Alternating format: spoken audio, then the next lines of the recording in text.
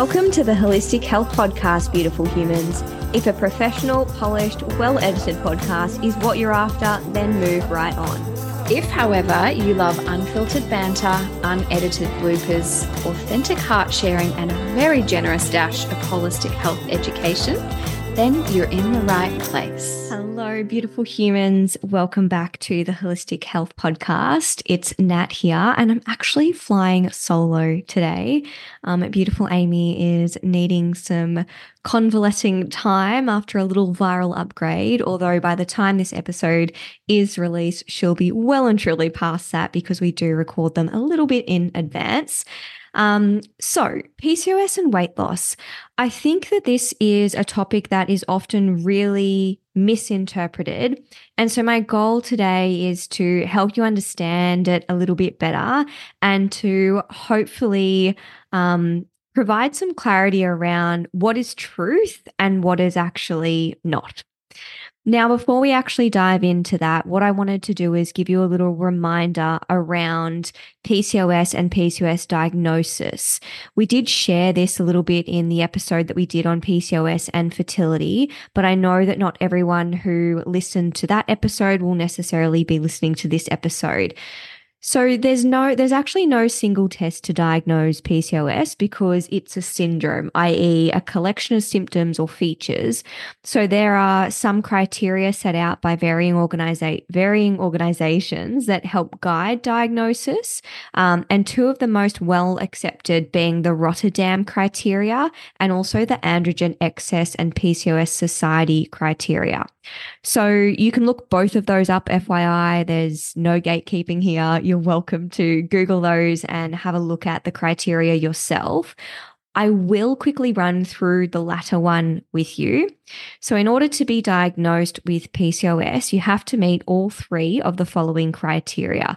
Number one, ovarian dysfunction and/or polycystic ovaries. So ovarian dysfunction would, for example, look like having irregular periods or irregular cycles.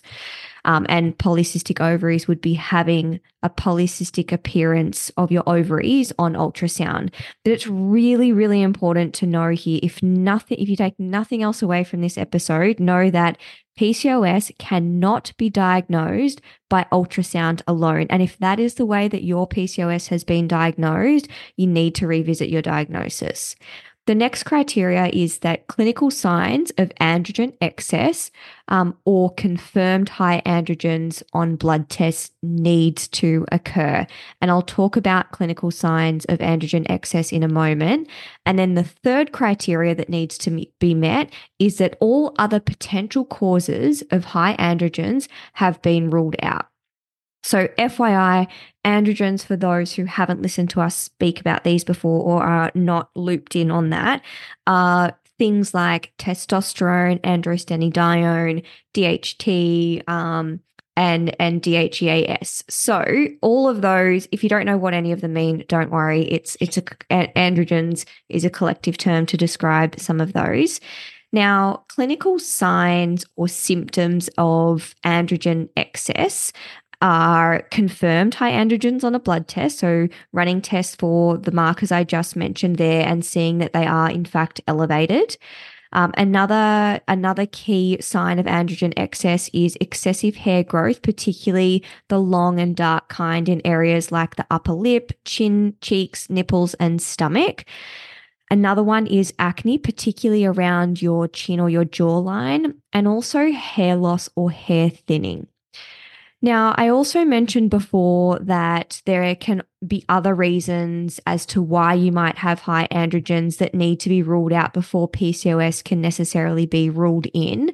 And some of these examples of other factors that can contribute to high androgens are high prolactin, which can in fact be a feature of PCOS, but which can confuse things a little bit more, but just it is worth mentioning. Hypothyroidism, so an underactive thyroid, certain medications used for mental health disorders, congenital adrenal hyperplasia. That one you'd probably know about if you had it. Same with some kinds of pituitary and adrenal diseases. And that's not referring to quote unquote adrenal fatigue, which is not Yeah, it's different to actually an adrenal problem. And then some forms of birth control can also contribute to elevated androgens. Now, that aside, that's just a little bit of a refresher and perhaps a reminder for you if you have PCOS that you might need to revisit whether or not you actually have PCOS and what the drivers are for you. But that aside, let's just roll now further into the conversation around PCOS and weight loss. So, what I've noticed in clinical practice with women who come into the clinic to see me for support with weight loss who also have PCOS is that there is a really, really strong sense of PCOS, or belief, I should say, being the main driver of their difficulty or inability to lose weight. And this one's tricky because, of course, in one sense, if that is true, then it can feel quite validating, especially when you feel like you're doing all the right things and nothing seems to be working at shifting excess body weight. It can feel, I guess, good to feel like you've got a reason as to why that might not be happening. However, on the other hand, it can almost sometimes lead to this sense of being defeated before trying or having that really strong mindset or belief behind, like before you even get started, that this is actually going to be really, really difficult for you, or worse, and more commonly, it's just not going to happen for you. And I think, the placebo effect comes to mind here in what I mean by that is that your mind is so strong. And if you hold tightly to that being the truth, that especially if the truth for you is that it's actually going to be impossible or so difficult that it's never going to happen for you in terms of losing weight while experiencing PCOS as a condition or part of your health story, then it's very likely, in my honest opinion, that that's exactly what will happen. Because if you believe it to be true, I think and see often that that's often what manifests. Now, I don't want anyone listening who has PCOS, who has found weight loss really difficult, to feel invalidated or that they're making it up in their head that weight loss is difficult, because it can be. And what I want to more explain now is the mechanisms by which it can, for some people, feel more difficult, because it's not what you think. So, moving on to that. I think where some confusion may lie is exactly what I said there in the how. In the how does PCOS make weight loss more challenging for some? So the potential factors that can make weight loss challenging for PCOS are in those experiencing insulin resistance as part of their PCOS presentation. And you can test for insulin resistance, FYI, by doing a fasting insulin blood test. And not every single person with PCOS has elevated insulin, but it is a very common feature. And again, this circles back to the reason why having a proper investigation and proper diagnosis is so important. So you understand what your unique drivers are, which then dictates how you actually work on fixing that condition, or fixing those drivers, I should say. So in terms of this, the misconception that comes with PCOS and insulin resistance is that insulin resistance does not reduce your metabolic rate or make your metabolism slow, as is often thought with people who are experiencing that as part of their PCOS, because there's research showing that those with insulin resistance are no less able to lose weight than those without insulin resistance when following the same caloric intake or energy intake and in the context of the same conditions. However, of course, there is so much more that is involved in a weight loss journey than just the final number of calories that we consume. And where I think things get blurry is that there is actually some evidence that in those with insulin resistance, which can be a feature of PCOS, that in these people, they aren't as sensitive sometimes to satiety signals. And also, they may get more of a reward from food compared to those who don't have insulin resistance, which, as you can imagine, if you are feeling less satiated, so less satisfied from the amount of food that you are consuming, and you're also feeling more rewarded from the food that you're consuming, that drive to consume and that felt need of eating more food, whether that's consciously or subconsciously, is going to be higher. And that inadvertently is likely going to make achieving weight loss more difficult than someone not experiencing those things. So hopefully that provides a little bit more clarity and separation between the two. And I guess the takeaway from that is that because you have PCOS, it does not mean that you have a slow metabolism. Now, this is going to sound funny because now we're moving into a bit of a contradiction to that in a way, which is that another thing to consider is that in about 22.5 to, or let's just say 22 to 23% of the PCOS population or people with PCOS have a higher TSH and a lower T3.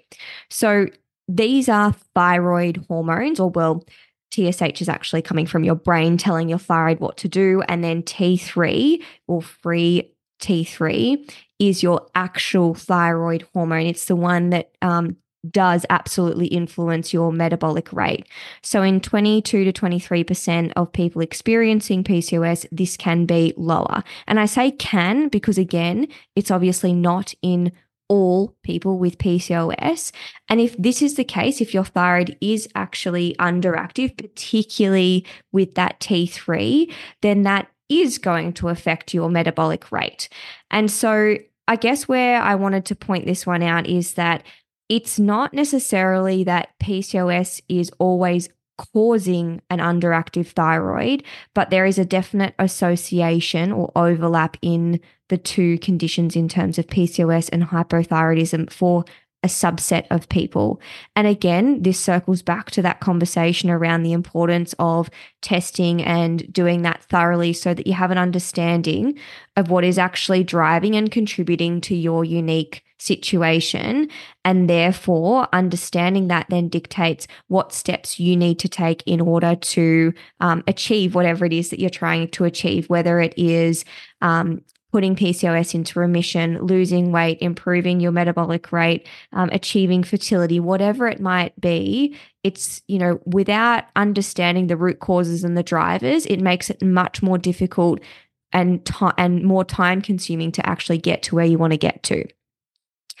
The natural next question that I get from clients is, well, okay, that's a lot of information. And what do I do? Like, what do I actually do with that? How do I get started? And I've already kind of given you step one, which is that I would ensure that you've had an accurate diagnosis if you have been diagnosed with PCOS in the past or recently, or you suspect that you have PCOS. Please take the time to get an accurate diagnosis. So important. And if you're not confident in the opinion that you've already been given or the first opinion that you've been given, there's absolutely nothing wrong with seeking a second opinion. I think that's really important to state, is that if you've got a gut instinct around something not quite being right, or you don't feel like you've fully been assessed or heard, then it is absolutely okay, welcome, and encouraged to seek out more than one opinion. And that goes for things outside PCOS as well. The next thing I would say is if there are high androgens as part of your PCOS story, which if you actually have PCOS, it's very likely that there are, then it's important to work with a practitioner who can help to support you to actually reduce those back into the normal range, because that is part of what helps you to manage PCOS and therefore manage weight loss. It will achieve weight loss if that is part of your goal. The other thing I would say is that ensure you understand, again, like the drivers of your PCOS before you throw yourself into extreme diets or exercise, because not every person with PCOS will actually benefit from a really, really low carb or keto diet and HIIT training, which are often two of the most common just generalized recommendations out there on the internet whenever someone finds out they have PCOS, is all of a sudden they're like, I can't eat fruit, I can't eat carbs, I need to fast, or I need to do HIIT training in order to fix this. And I can't tell you the amount of coaching and support and coaxing back towards introducing the right carbs in the right amounts for clients with PCOS that I do, and the freedom that actually comes on the other side of that. So I just wanted to name that up in case you're currently feeling pigeonholed into that way of eating or moving your body based on what you have already read. The other thing that I wanted to share as well here is that if you are feeling overwhelmed in terms of what I've shared here or what you've been reading in your own research, then my encouragement would be to actually check out the PCOS Wellness Blueprint Guide that I have created. It is a very low cost, affordable resource that I put together for exactly this purpose after feeling very frustrated around how many clients are coming to me having done years of the wrong thing or feeling just completely limited by what they could achieve in their health because of PCOS. I just got fed up with that being the narrative and the story. And I appreciate that not everyone is ready to or wants to work one-to-one. And so this was my way of filling that gap to provide you what I am very proud to call a reliable, evidence-based, practical, helpful guide on helping you help yourself to manage PCOS and ensure that you are only going to the effort of implementing and seeking out strategies that are actually going to work and make a difference and that are actually grounded in evidence and not in just the extremes of what happens to have worked for one person on the internet.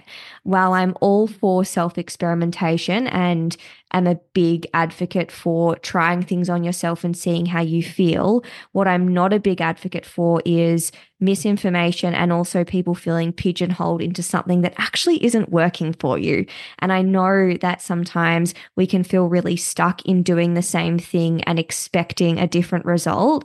And I really, especially if it's been something that's provided a benefit in the past, but what I tell a lot of my clients and what I'm going to share with you right now is that our bodies change, our needs change with seasons of life, with age, with different contexts. And so it's really important to remain open to the strategy needing to change over time in your health in order to provide you an ability to thrive and feel really good and confident and healthy in your body.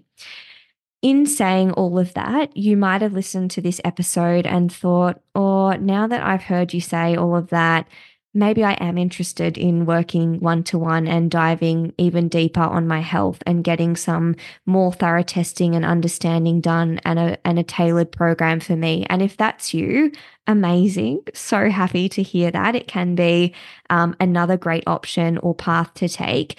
And at the moment, I do have a small number of one-to-one spots open to come on board as a new client. And if you are on the fence or you're not sure and you actually just want to connect and have a chat about what that might look like before you dive in and book in those sessions, you're very welcome to book a free 20-minute connection call with me. And these are completely casual, obligation-free chats for us to connect. I can hear your story a little bit more, what you're struggling with, what your goals are, and we can just have a conversation about whether or not I'm the right person to help you, and if I am, what that journey might look like. And then you can make a really informed decision off the back of that as well. So you can book those via the link in my Instagram bio. There's also a link in the show notes of this episode. And if all that gets too much, then of course, feel free to send me an Instagram message and I can just send you the link directly. I also want to share, although Amy is not on the podcast at the moment, that she also offers a service where you can apply to be a client and connect with her before following through on more formal consultations. And again, the link for that is in the show notes, and I'm sure she would also be able to help you out if you send her an Instagram message if you get stuck. So I really hope this has helped clear things up for you, unmuddy the waters. And if it hasn't, I'd actually really love to hear from you in terms of what questions do you still have. And I'm very open to creating a part 2 of this episode. And if it has helped, amazing. Please share with a friend, a colleague, a family member. I think it's really important that we continue to share information that is going to empower all of us to be happier, healthier human beings. And it's our goal on this podcast to contribute to exactly that. So we will be back with you next week for another episode. Until then, stay healthy and we'll chat soon. You've been listening to the Holistic Health Podcast with Amy and Nat. If you loved this episode, then make sure you share it on Instagram and give us a tag. If you'd like to help us spread the holistic health message far and wide, then we would also so appreciate it if you left a rating and review. This helps us more than you know. And don't forget to come and say hi over on Instagram. See you next week.